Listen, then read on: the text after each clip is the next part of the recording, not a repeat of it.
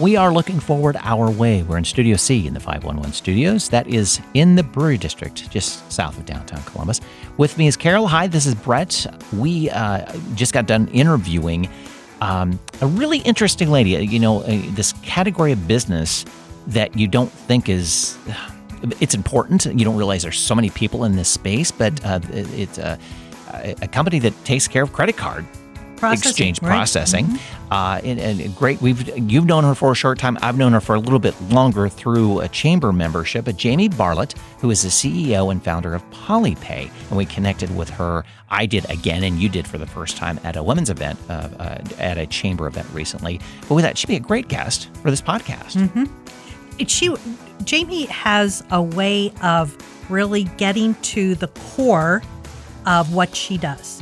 Whoever thought about credit card processing as a big deal? Mm-hmm. I had no clue how complicated that whole industry was and how many businesses are in that space.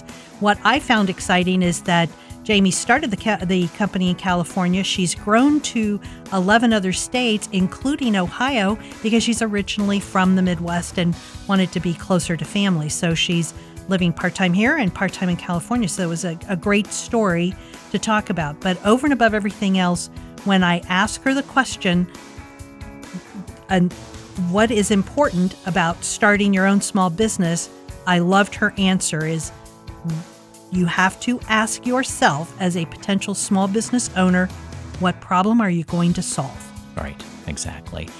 Plus, we don't typically have a lot of Easter eggs in our podcast, but I would encourage you next week when the full episode drops, lots of ironing tips. You'll hear that next week. Here's a promo. Here's a little bit of a snippet of what you're going to hear next week.